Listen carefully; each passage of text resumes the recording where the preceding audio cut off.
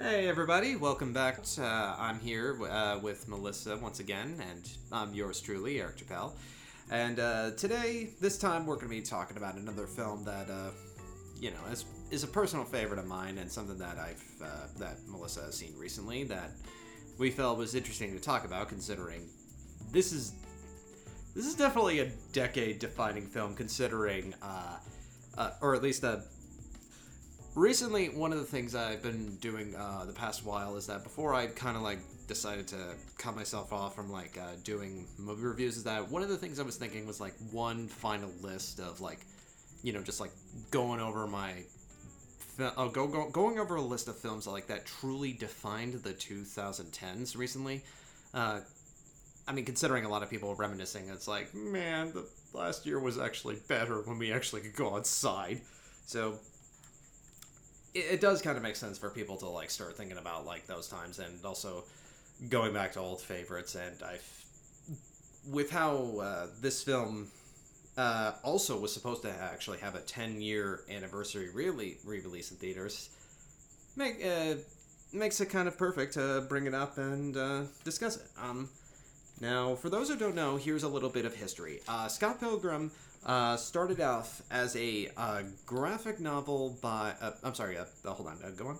No, I was listening to you. Okay, sorry. I didn't know if you had anything else I didn't know if you wanted to cut me off to break something up first. Okay, so Scott Pilgrim, how it started off, it was a graphic novel just called Scott Pilgrim by Brian Lee O'Malley, and it went over the course of several different volumes. There's a lot of other detail that obviously isn't going to be summarized in one movie, or maybe even because even then it's we weren't as confident about whether or not adaptations were definitely going to get sequels or so forth. So it's and as a comic, it's definitely one of those you definitely need to be in a certain niche to really understand the comic, and that's definitely something that emulated further with the movie when that started to get made. And at the time of release in 2010, this definitely had an interesting release, to say the least. Because there was one certain detail that I found out, mostly because I had family working in a movie theater. So I kind of knew some certain secrets about it, but we'll get to that eventually. But yeah, so what the film of Scott Pilgrim is about? Sorry.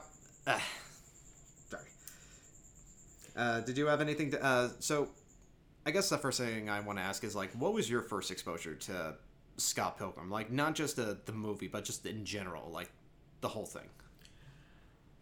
I definitely heard about it over the years, but being the fact that I'm admittedly not the biggest Michael Cera fan, is that how you pronounce his name? That's his name.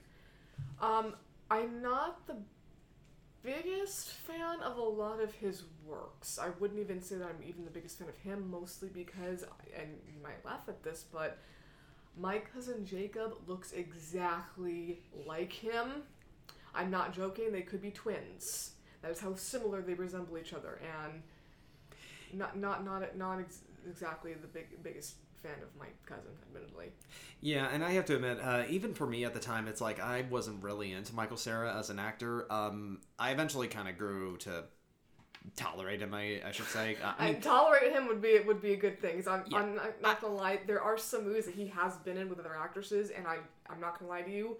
The reason why I liked those movies is because I was a fan of the person he was working with, not because of the fact that I was watching it for him. I was watching it for the other person. Like Juno? Juno, there was another one that he was in with Jack Black, I think, called Year One, I think. Yes, where they're cavemen? Yeah, I loved Jack Black. So I honestly watched that for him, and mind you, I haven't even watched it from beginning to end. I've just seen clips of it, but I am a fan of his. I think there was another one from with Michael Cera in it besides Juno, and let me. Was it Superbad or Adventure? No, God, no, I hated Superbad. Okay. That movie, I'm sorry, it's fitting. The title's fitting for the movie. In my opinion. I'm sorry. I won't disagree with you that I'm in the minority that doesn't like Superbad. I'm sorry, guys. Just I'm sorry. Not my kind of condiment. Not my kind of comedy. I almost said condiment. And mind you, I do even like Jonah Hill. And it took me a long time for me to actually like him. But I think the reason why is because I liked the ones I liked Jump Street with him. I liked the second one. I wasn't too big on the first. I mean, after watching it again, I was like, okay, this isn't as... I guess I was a little too harsh the first time, but it's like, even then I was still gonna like, I prefer the second one. But when it came to... So yeah, like I liked a lot of the films. I mean, with him, I think he might be one of those things that's like an acquired taste. You either like him or you don't. And for me, a lot of the movies that I've seen that I have actually I'm sorry if you're listening to this, Michael Cera, but it's mostly been the ones that he's acted with other people. Because I'm a big fan of Ellen Page. I love her. I love Jack Black. I'm actually trying to look at his movies. I have liked some of the things that he's in, but I'm sorry, it's not because of him. He's someone he was in Roly Poly Oly. Don't even... What year did that come out? I'm sorry, I just saw it on his acting list. What year was that? It says on here 1998 to 2004. Okay. Apparently he was also in Twin Peaks. The reboot? From 1990 to 1991. Oh, maybe he might have been an extra at the time? I have no freaking clue. That is interesting. But yeah, aside from Juno and Year One, because I don't know if I've ever seen Nick and Nora's Infinite Playlist. No. And I definitely couldn't stand Superbad. Y'all can hate me for that if you want. I don't really care. Hey, no, I've admitted the same thing. It's like I've realized Superbad is. It took me until probably like This Is the End to really start appreciating Seth Rogen comedies. Superbad's, in my opinion, is another thing that's an acquired taste. You either like it or you don't. Yeah, for me, it's one of those overrated comedies I can't stand. And mind you, I actually am not even against Seth Rogen. I don't like all the stuff that he's done. Right, and I'm the same way. Yeah. It's like I said, it's like it took me until like This Is the End to like really start appreciating films like Neighbors or Sausage Party even. And mind you, I've never even seen Sausage Party. To me, it looks so stupid I didn't even want to see it. I was like, oh my god, this looks beyond inappropriate. Although I have a feeling you're going to make me watch it based on the look you're giving me right now. I'll add it to the list. Oh, Jesus Christ. I'm a monster, people. I think I'd only reach monster level when I start showing you like the darkest horror films I've seen. I think that's a point where you finally have a reason to get the bat.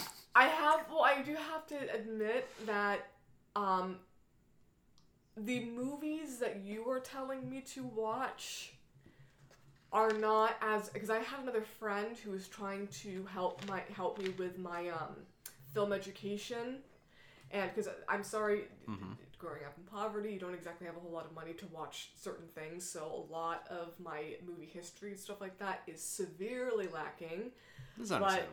But I have a friend who is, I'm sorry, into a lot of weird shit, and a lot of the things that she was making me watch, I was like, really?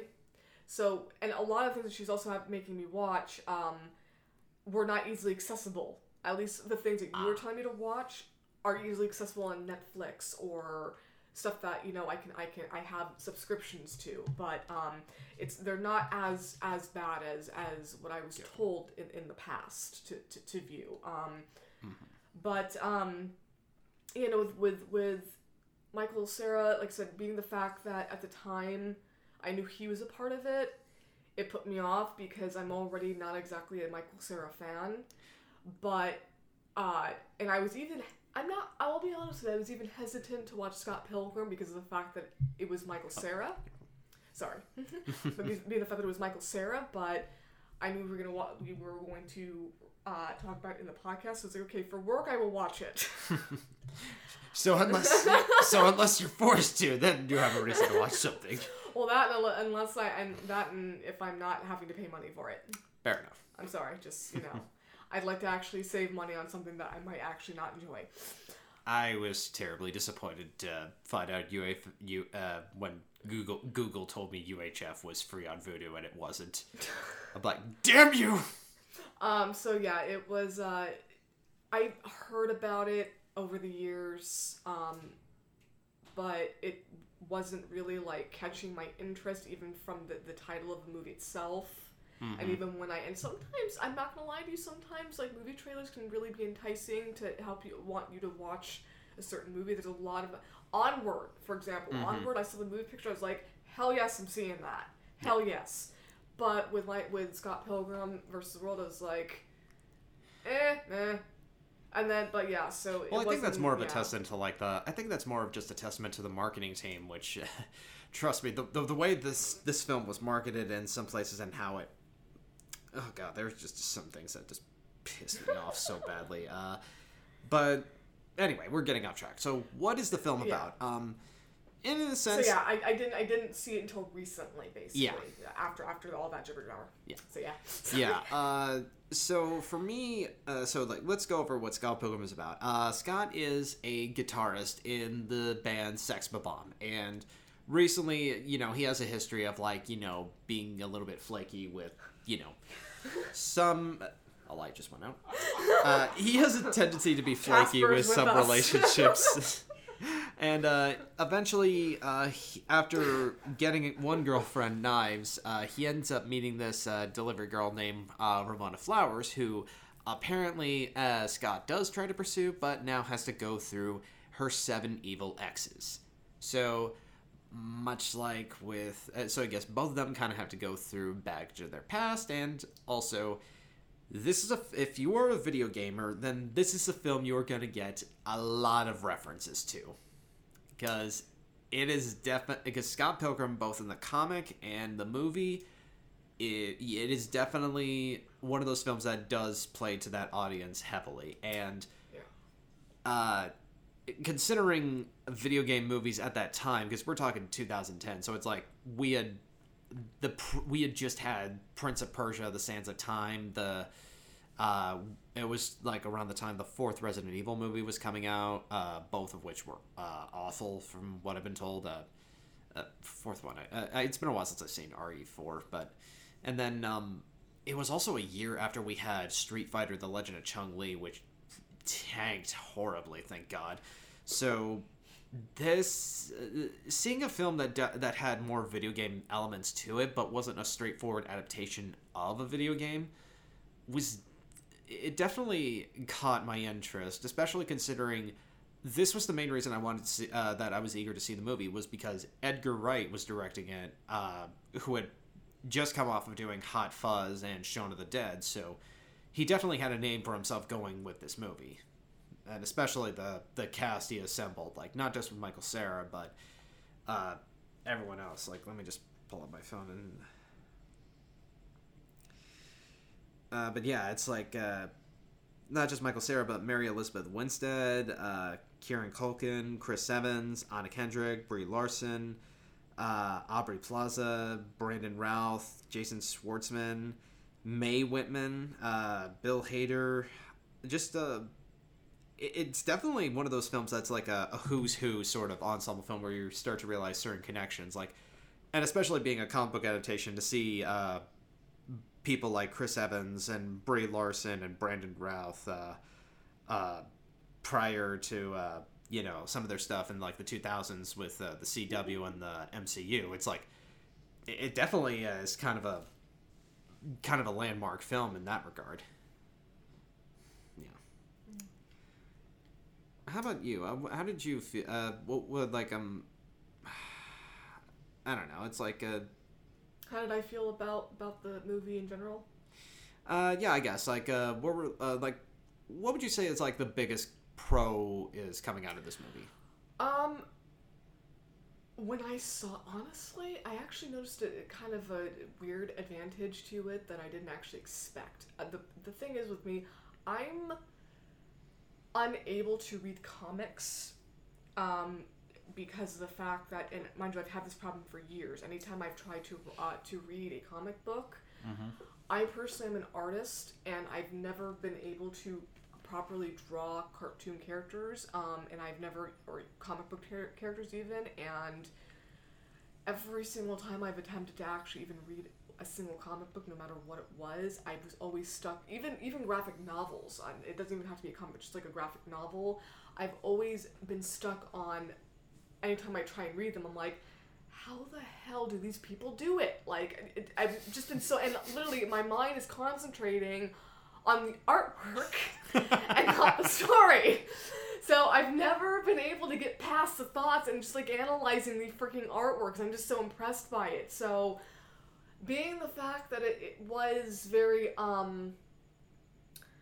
obviously, yes, I definitely noticed the heavy influence with video games, and being the fact that I used to play video games when I was younger, that obviously was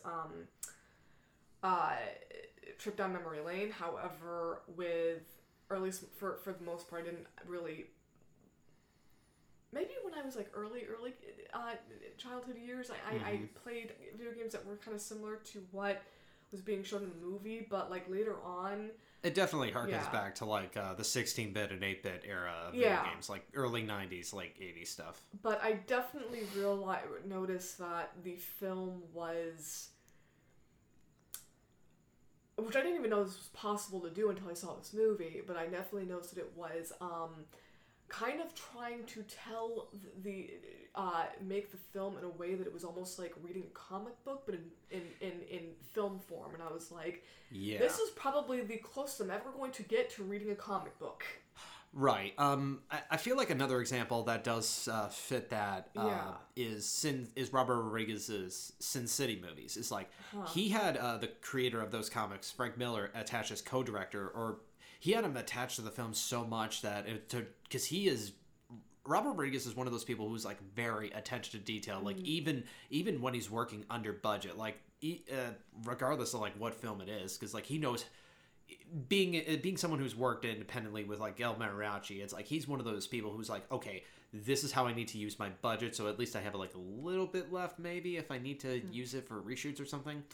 And Raiju Sensei is actually one that I've never seen. I've heard of it plenty of times, but I've never seen the movie. Sin City? Or oh yeah, well. Yeah, and because in all honesty, I think when that movie came out, I was young, and to be honest with you, it kind of creeped me out and put me off. Yeah, it is a harshly darker film than Scott Pilgrim, but.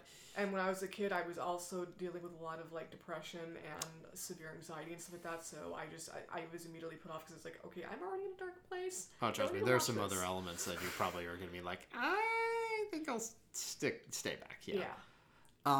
But in regards to the way it's filmed and the way it's told, I was like, you know what, this is actually a perk for someone like me who's never been able to actually read a physical comic book, but has always wanted to learn about the stories without having the disadvantage of their own lack of skills being in the way. And that's another reason why I compliment Rodriguez for having Frank Miller on board for that, at least for that kind of thing. It's like he went out of his way to make sure okay, does this look exactly like the frame? Like he went out of his way to make sure every shot in that movie was okay, this is the frame of the movie. He was basically doing what a lot of people complain about with comic book movies. It's like, the comic's already written, use the panels as storyboards, you morons. And lo and behold, that's what Rodriguez did, is that he used that as storyboard paneling to get an idea of what the framing he wanted. And the last time that something like that was attempted to try and make it look like you're watching a comic book come to life was Ang Lee's Hulk movie with Eric Bana, which is a terrible example of that being done. Trust me, you don't want to watch that. But yeah, because especially with Scott Pilgrim, it's that's another example where it's it does feel like you're watching a comic, especially when it goes to a lot of split screen paneling, especially when you have Scott and Ramona finally meeting in person. That one shot of them both looking at each other, but it's it's that comic books paneling split at one point. Really, this might be a really weird detail to add, but I will admit it kind of was reminding me of some of the newer cartoons that I've seen people come out with like early on, because I'm not gonna lie, some of the shows that they've actually come out with in regards to like cartoon TV shows, you feel when you're watching it like almost as if you're playing a video game because of how these animations and TV shows are made. I mean, oh yeah, you literally feel like, and that was honestly the first, and I think my dad said the same things. I think the first time I actually saw it, it was actually at his house. He said the same thing with me. It's like you're watching these shows. It was like you're literally playing a video game, and that's kind of very similar to how it was. I'm like, I feel like I'm both playing a video game and literally watching a comic book. Yeah, and I feel like that's kind of like what the main aim of it is to go for. It's like, it's like, let's make this feel as entertaining as if it was like reading a comic book or watching a video game or watching someone play a video game. And especially with like a lot of the stylized fighting that they really try to replicate, from the comic book panels, and the one that is also at least one thing that does like that is a problem with the movie that I will admit is like it's that it doesn't quite explain like how did Scott become such a good fighter about this immediately. That was actually one thing I was like, yeah, this kid knows how to fight. Yeah, like, how much training did Michael Cera have to go through for this shit, man? I know, and it was like when I read the comics, it's like, okay, they do go into like some backstory about what he did, like he and the drummer friend. It's like they had a relationship, and it's like in the comics, actually they did an animated version of like that particular comic storyline on YouTube of their relationship prior, which was it's like, it was great to see that animation, but it's like I feel like those kind of bits of, like, if they were in the film, like, probably would have helped it a little bit. Because that does make it a little bit troublesome when you have, like, one of those films where it's like, there's a little bit of homework you gotta do to, like, really understand what's going on, as opposed to, like, here's a movie, if you get it, then it worked. Like, okay. Yeah. It's kind of like with the MCU. It's like, even though there were films that it's like, like Guardians of the Galaxy is like honestly my favorite MCU movie out of all of them, but mostly because it's like, along with Guardians of the Galaxy Volume 2, you don't need to watch any of the other MCU films to like understand like what's going on here and so forth. It's like, no, you could just like put on Guardians of the Galaxy, be like, oh, who's that Thanos guy? It's like, who cares? So like, we'll worry about it later. It's like, then in the sequel, it's like, okay, it's brought up. It's like, who's this? It's like they mentioned Thanos again. It's like, what's going on? So it's like, and correct me if I'm wrong, if I'm wrong, but Guardians of the Galaxy and all that stuff is based on comic book characters, right? It is, yeah. Okay. The Marvel Cinematic Universe, they all have comic books okay. based on their characters. Okay. So that entire world is literally comic book driven. Mm-hmm. Okay. Pretty much. Just had to ask. We're all connected. Excelsior. Because that's actually one of the reasons why. Because I like watching them. And that's actually one of the reasons why I'm grateful for those movies. Because, like I said, for someone like me who's been wanting to learn more about it for a while now, but because sometimes it's frustrating when you go into these movies or you're trying to watch them and you don't exactly know what's going on. But at the same time, like I said, when you're not able to get past the, God damn, this is really good artwork, man. It's frustrating, which is usually always where I get stopped. So I'm just like, for me, it's just that visual aspect. I'm like, okay, this is awesome, but yeah, it's nice to have these movies for a bit of to basically watch these comic books come to life. Mm-hmm. So yeah. Yeah, and yeah, that's another thing. It's like Marvel has done like it's like the world just really does keep you fascinated by it, and even if there are some like Marvel films that it's like I will obviously say I don't like, it's like I will still say it's like, well, at least it can bring up some like interesting plot points about this universe that I'd be like, okay, I might be interested in seeing how that's explored, maybe. So yeah, in regards to my overall opinion, I will admit I didn't love it. I will admit, but I definitely did see advantages to the movie itself, and I did see some massive pros. And there are also some characters that I absolutely loved in this movie that definitely made it worthwhile. But it definitely, I can't say it was definitely my favorite movie I've ever seen, but I didn't think it was bad.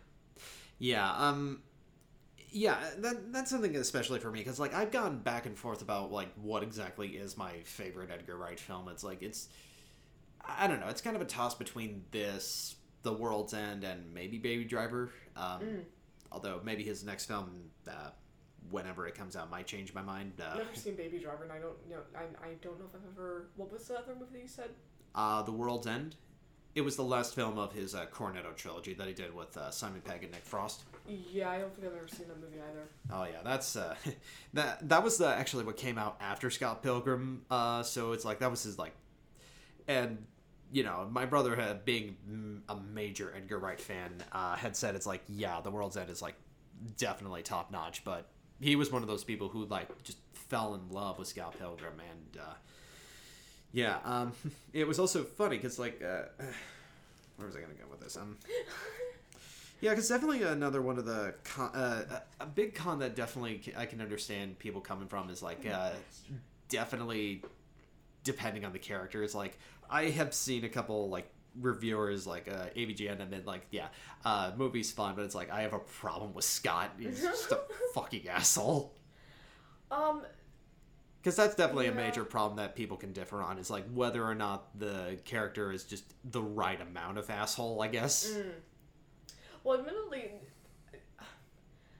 part of the problem, I think, with this for me was that, and I'm assuming that's because of the fact that it is comic book driven, I'm assuming that the characters in the comic book are also just as dramatic. A lot of the characters seemed very overly dramatic, and I'm like... They were sort of like that in the comics. Okay, because, like, there were, like, so there, I think my favorite characters in this movie probably were his sister, and believe it or not, Julie. She may have been bitchy, but it was just her bluntness. Yeah. And her use of the F word constantly, and the fact that they kept bleeping her. She's like, never mind how I do that. I'm like, I guarantee you, it's like, either that was intended, or maybe that was just like, Aubrey Plaza was just having a bad day, and Edgar Wright was like, Aubrey, can you please just do the script straightforward? Shut the fuck up, Edgar! I love like, she really attitude. Nailed that character. Like, I think that was also my introduction to her at the time. Like, did Parks and Rec start in 2009? I actually don't even know. I never even seen it as single. I've seen bloopers for Parks and Rec. Okay.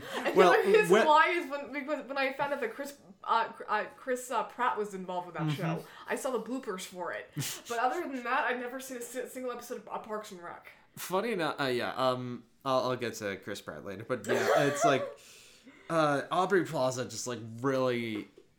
Like, that was just my introduction to her. Just realizing just the sarcastic person who's just like, I've known several people in high school who are obviously like that, who are just like, I'm going to be blunt and I'm just going to tell you, fuck off.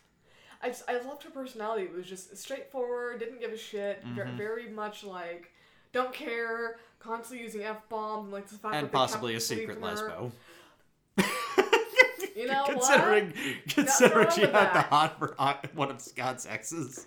Nothing wrong with that, man. Yeah. But I loved her character. Like I said, I think I also loved his sister for the same freaking reason. That blunt personality, that blunt persona, and just I'm also a very, very big fan of Anna Kendrick in general. I just love her attitude, so those two characters were definitely awesome, but when it came to the main girl character, the one that he was actually, Ramona, loved her style, and being the fact that I loved her haircuts and she constantly was rocking some colored hair. Oh, yeah. I'm sorry, I love dyed hair, alright? But it was just like her persona, I'm just like, I like this girl. There's a sense of mystery about her, but she was definitely a winning factor, because I'm sorry, all the rest of the characters... You definitely got why Scott liked her. Oh yeah, definitely. But it was, if I was gay, I probably would be going after myself. Because I'm sorry, you would be Roxy. But when it comes to actually no, not that character. Actually, that character I thought was very overdramatic and bitchy. I was like, seriously. Wait, you don't want to hit people with a hammer? A big hammer? I thought she was a little bit overdramatic. Fun fact: did you know she's the same actress who was on Good Girls and also previously voiced Katara on Avatar? Never seen either. Well, now you know. But like Women, I really loved her in this. But there were definitely scenes in this movie that I absolutely loved. Mm-hmm. Being one of them. Well, that and there was a part of this movie that I was just like, okay, really, because it was starting to get annoying with the storyline. First off, the scene I actually was kind of annoyed with was the scene where he had to fight the ex that was vegan. I love that guy, honestly. But go on. What was your? It was just the whole vegan storyline was getting a bit much. It was just like, okay, people.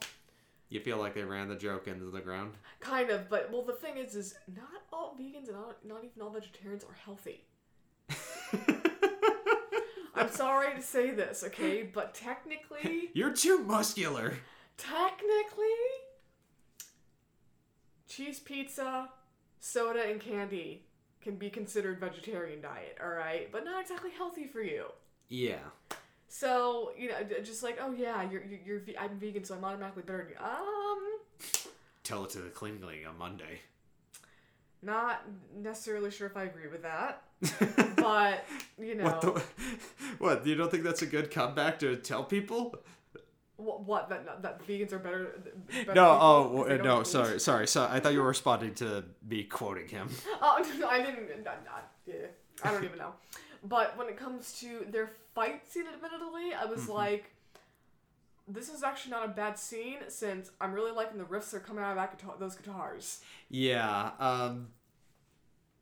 Yeah, because that was actually the role that actually a little bit saved Brandon Routh's career because a lot of people were kind of giving him baggage for Superman Returns, but honestly, I was one of those people who loved him as Superman.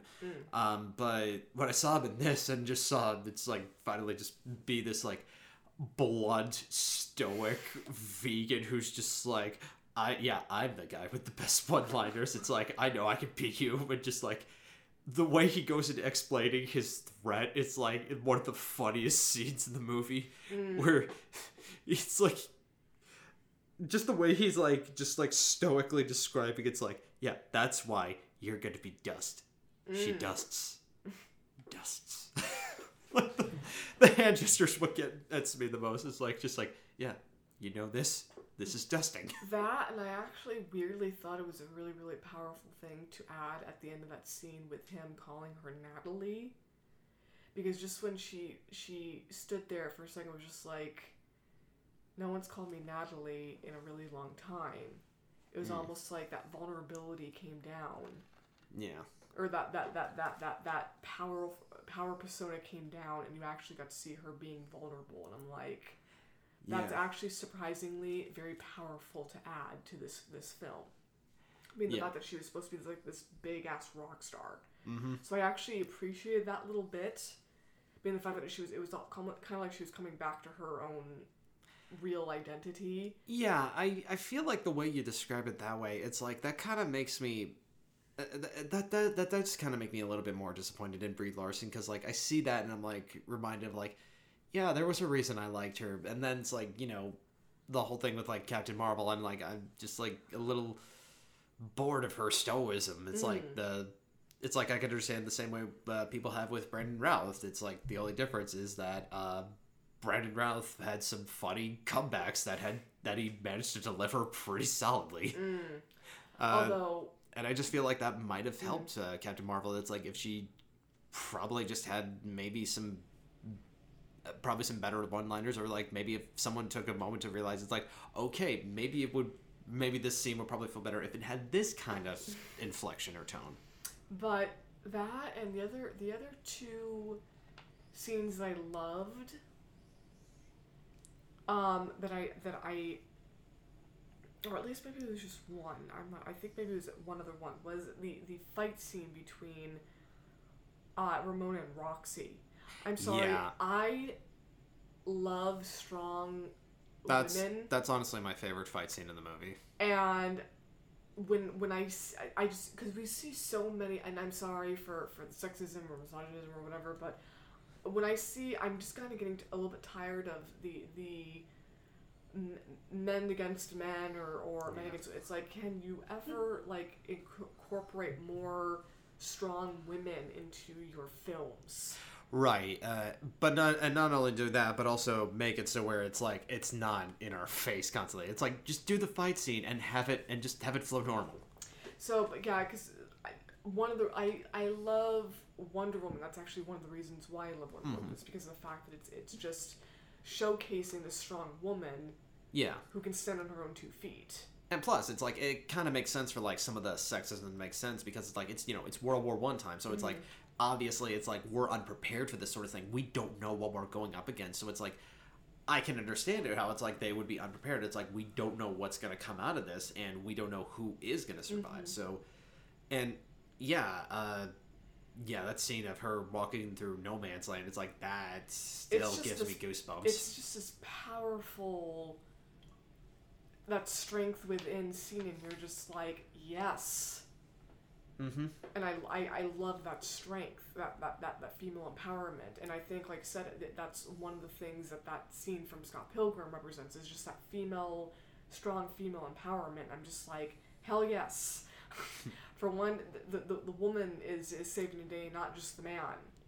So is that why you prefer Ramona over Knives? Or how did you feel about Knives is what I want to ask. I hate to say this, but a bit much, kind of on the annoying side. I'm like, yeah, really? I mean, just from the very beginning, and even when he broke, which I'm not condoning cheating, but like even when he broke up with her, and stuff like that, and just like I'm like, really? Mm-hmm. Just like get over it. Yeah. Or just like move on, dude. Like I get that you're hurt, but like. Really? Yeah, and it's like it's even something that even Scott points out. It's like don't worry, Knives. It's like or I think he points out as one of his friends. It's like you can date Knives. It's like or Knives. You could like you can date one of my friends. It's like it's fine. But I mean, but with I think part of the reason why also is because you could tell her character was a lot more confident. And secure with herself, which I'm sure as anyone else knows, that's obviously a very attractive thing in anyone. Yeah. So it was just, it seems that she was very sure of herself, confident, and like so just I liked her style. So yeah. Yeah. She was a bit edgy, and I liked that. So yeah. Yeah. She seemed a lot like she's been around. And mature. So I was like, this girl's the girl I could hang out with, man. Yeah. And especially with the name like Knives, it's like, yeah, I'll stick with the person who's most likely gonna kick ass. Actually, I was like thinking, why Knives? Why like, not Knives? I don't know why. I don't know if I would ever consider calling my character a cooking utensil. Well, and this is coming from someone who cooks. Right. I don't know. There are some girls who are like called Red, like the name Red. Interesting. Yeah, and some people call their dogs Old Blue. I mean, now that's different with colors. I know that in the movie. God, what was that movie? That Disney movie with the blue freaking bird. That was raised by that woman in Minnesota or some shit like that. Oh, that's not a Disney film. That's a Blue Sky Studios. Yeah. Rio. Yeah. Calling him Blue. I'm like, really? Really? Yeah. All because your bird's blue. Really? Ugh, whatever. What'd you name your goat? Goat. What's his last name? Milk? No, that's what I drink. Or cheese? Like, I mean... Nah, I'm too lazy for cheese. But yeah, I mean, overall, I definitely think it definitely had some pros. But I'll say that. Let me ask this: like, who would you say is your favorite Evil X, and who's your least favorite? Favorite Evil X? Like, regardless of, like, fight scene.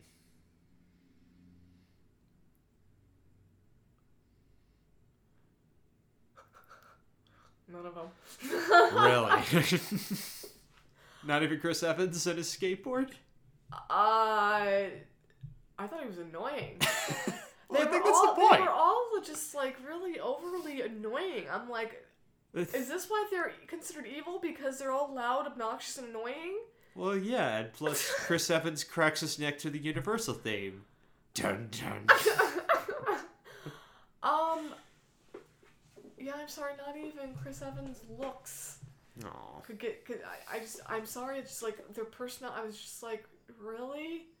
Is part of the reason why they're considered evil X's because they're loud, obnoxious, and annoyingly over dramatic? Yeah, and then that begs the question. It's like, what makes Scott so different from these guys? It's like, it's just the fact that he's just not a crippling asshole. But yeah,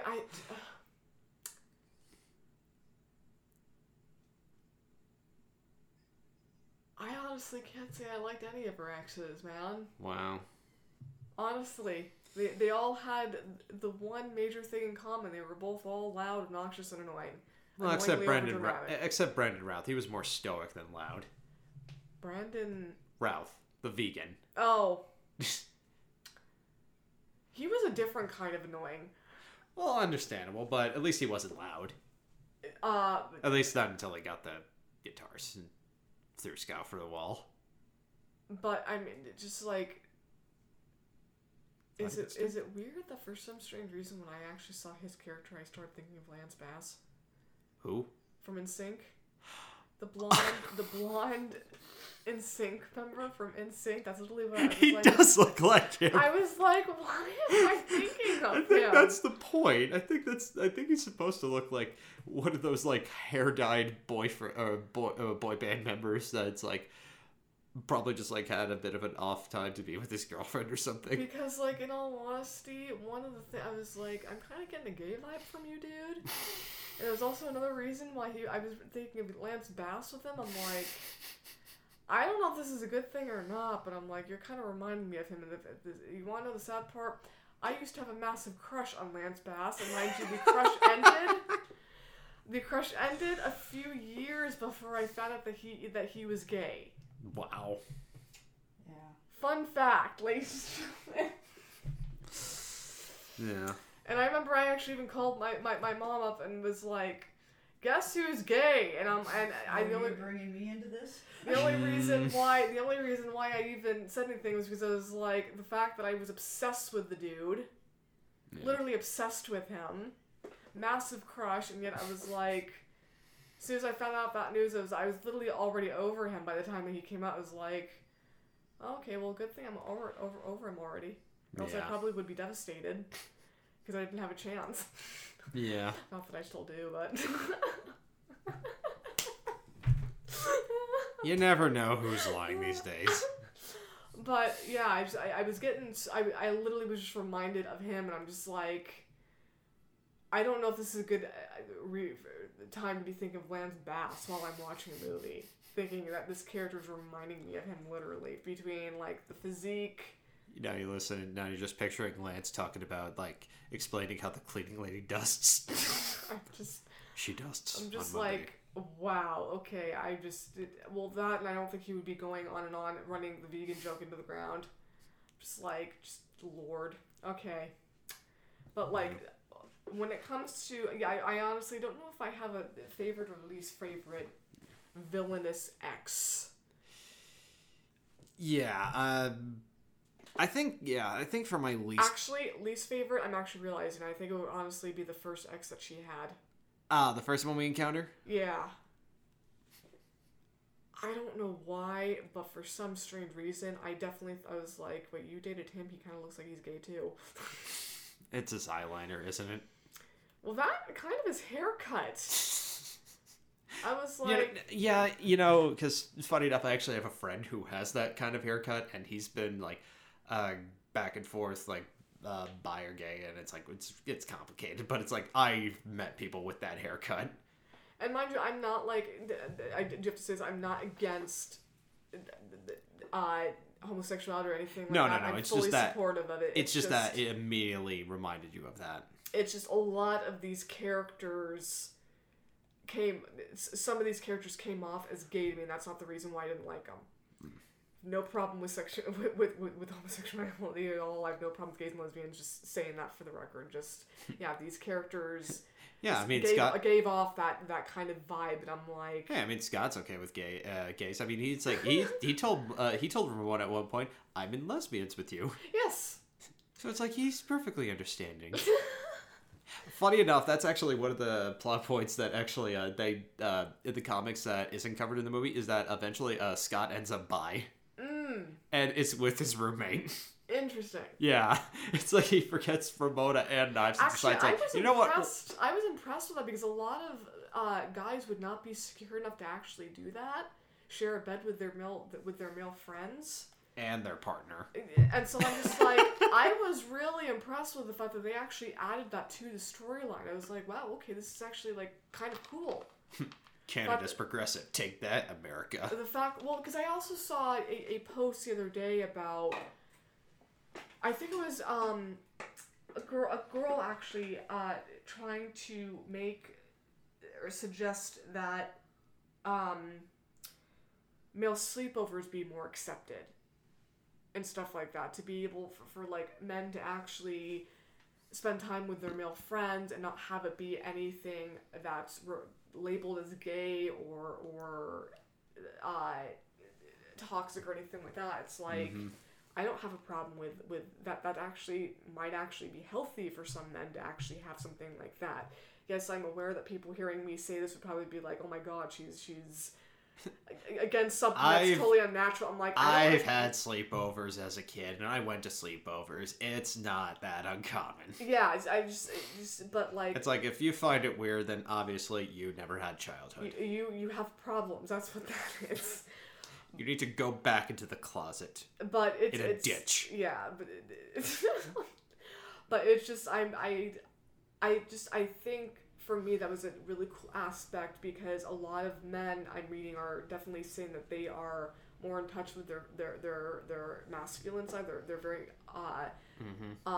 they're comfortable with, they're secure with themselves basically, and I like hearing when men are like that, because it to me it represents them evolving more instead of being this toxic behavior of, oh, men can't do this, or I'm like, why not? Yeah. That doesn't seem right. And luckily with it, Edgar Wright, and being back in 2010, it's like, it's one of those things where it's like, it's subtle, but it's like, and it really does, it can leave an impact with you, like you've described it. It's like, but what I also love about it is that it's subtle enough to where it's like, that's not the main focus. It's like words, like it's a part of it, but it's like, it's not taken away from the focus of, like, you know, following Scott Pilgrim, who is a Canadian jerk that we are. But it's like that, you know, depending on who you are, can will depend on if he's likable or not. But I mean, other than that, yeah, it was just there were definitely certain aspects that I liked, certain aspects that I found interesting. Like I said, the fact that some of her exes, I was like, okay. They all seem to have one thing in common. They're loud, obnoxious, and annoyingly overdramatic, but a couple of them, I was like, okay, a couple of these guys even seem like they're gay, which is shocking that she would date a gay man, or at least someone who comes off as being like that, because like I said, a lot of them just seem to come off as being attracted to men, and I'm like... And some of them even ended up being in comic book movies. Yeah. So I'm just like, it was an interesting film, to say the least. So, but I did like certain aspects of it. All right. Like I said, I definitely appreciated the closeness between him and his male friends. I thought that was actually very much appreciated, something that we need to improve more of. Yeah. And not to go into spoilers about the ending, but it's like, I wanted to also bring up, it's like that one moment where, spoiler alert for those who haven't seen it, but I like the moment where it's like, where he's like at first going through the the last ex's hideout, and finally having those moments of like, okay, this is what I want to say because I'm feeling it for Ramona. But now, and when he does it over again, and this time it's like, no, this time I'm going to correct my friendship. Oh, I like that they did that. I like that they decided it's like, no, this is what you should have done. Yeah. Don't make this about love. This is about you. Fix yourself, jackass. One thing I was going to say was, this movie kind of reminded me of a TV show that had the same concept with, the acceptance of men, being affectionate toward each other, because there's another TV show that I can think of called Brothers and Sisters. I don't know if you've ever heard of it or not. What's it called? Brothers and Sisters. Okay. There's a specific... The reason why I'm saying this is because there's a specific character in that show that is gay. He comes from a very large family, and he has... I don't know if the brother character that he is supposed to be related to is older or younger than him, but there's a specific scene where... And I loved seeing this. Mm-hmm. Yeah, I loved seeing this, but they were very, very affectionate towards each other, and it wasn't weird to him, but at the same time, there's also an interview, actually, that I'm also thinking about now, where I think it was for The Hangover. There's a specific interview with the Hangover, the cast of The Hangover, and I think Bradley Cooper...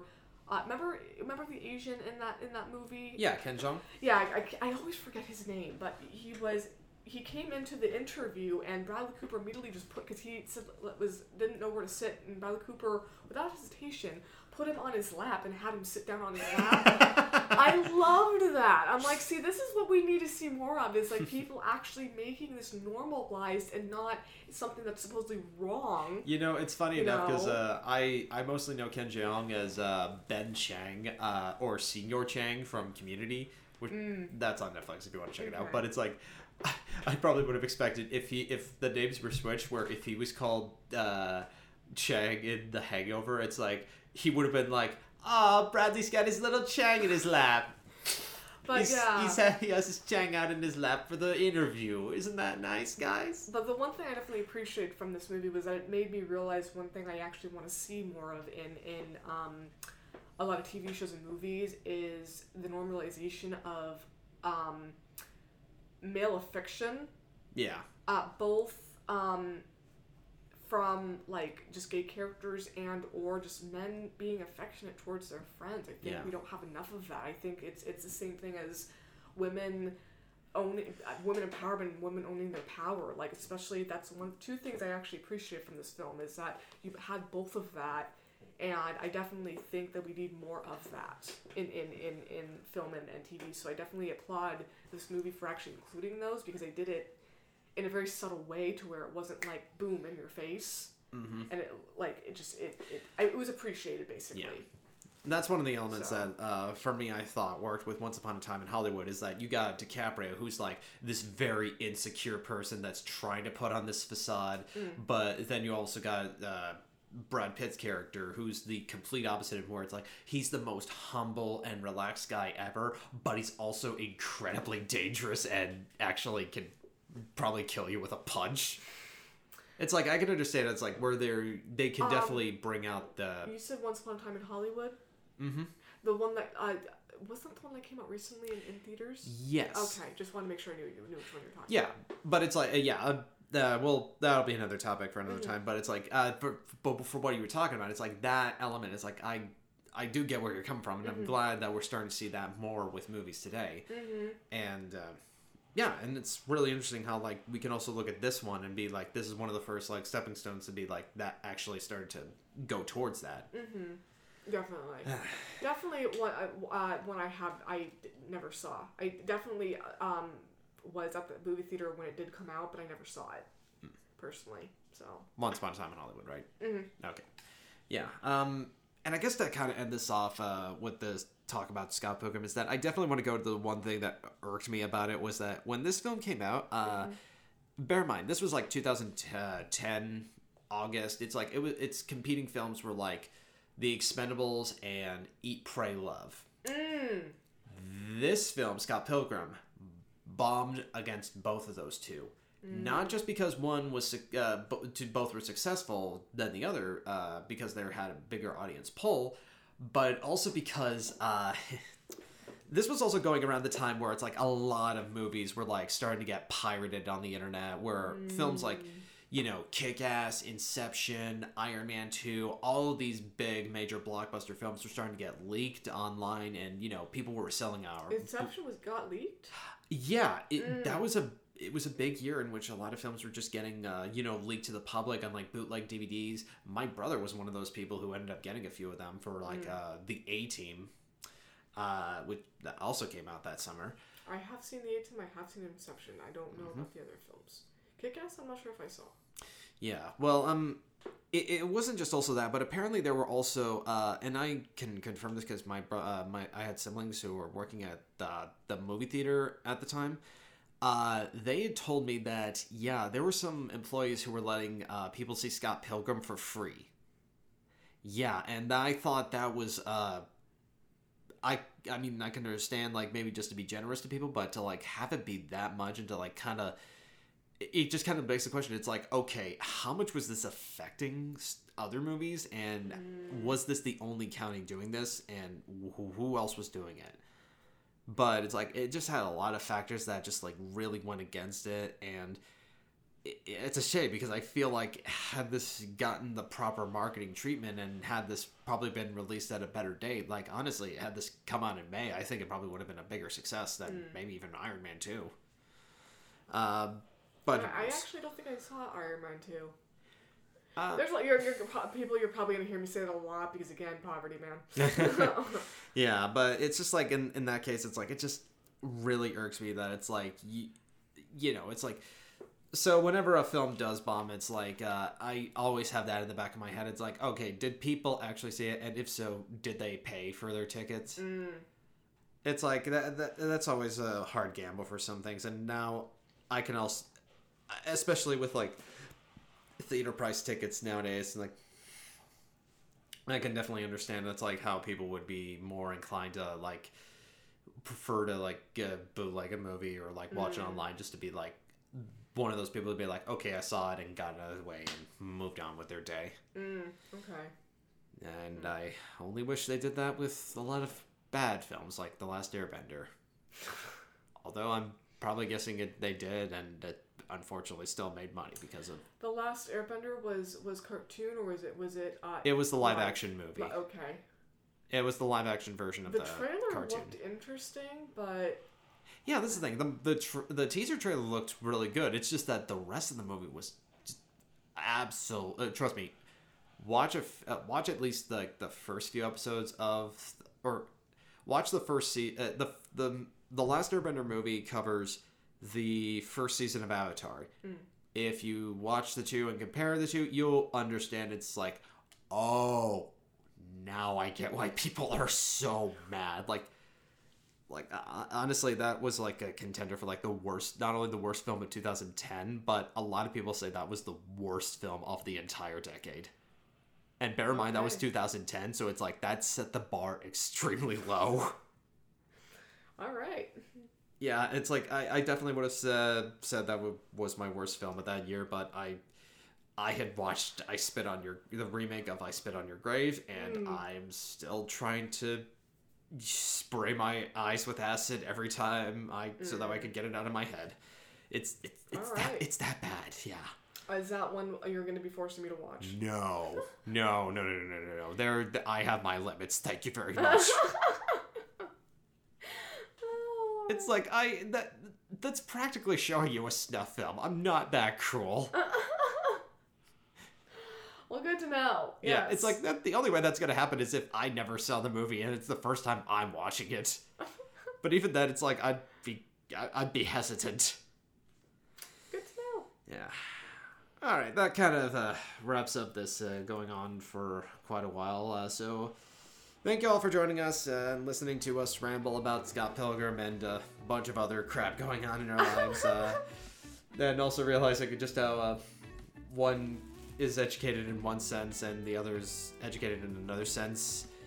So we'll see where that goes. And until then, we'll see you guys next time. Take care. See ya.